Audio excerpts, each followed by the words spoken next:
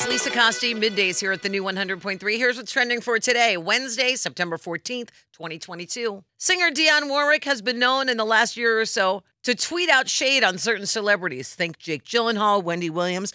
Now her target is actor Leonardo DiCaprio. There's a rumor going around that he won't date women older than 25 since he just broke up with his latest girlfriend right after her 25th birthday after 4 years of dating. He is 47, P.S.